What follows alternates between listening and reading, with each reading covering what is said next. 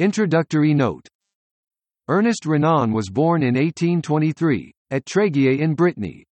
He was educated for the priesthood, but never took orders, turning at first to teaching.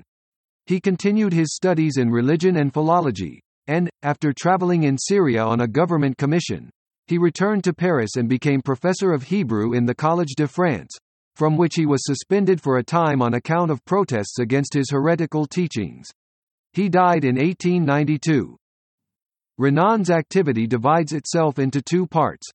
The first culminated in his two great works on the origins of Christianity, and on the history of Israel.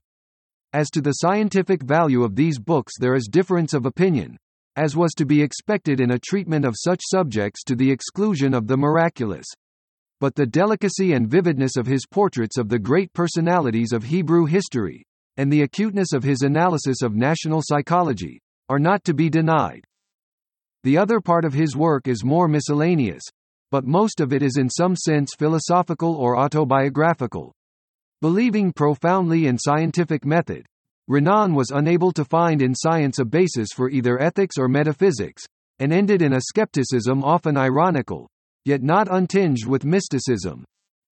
He was an amazing writer, says M. Faget, and disconcerted criticism by the impossibility of explaining his methods of procedure.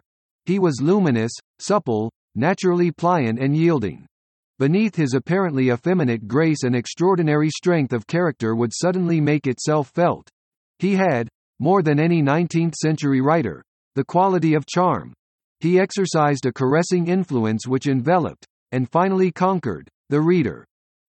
In no kind of writing was Renan's command of style more notable than in the description of scenery.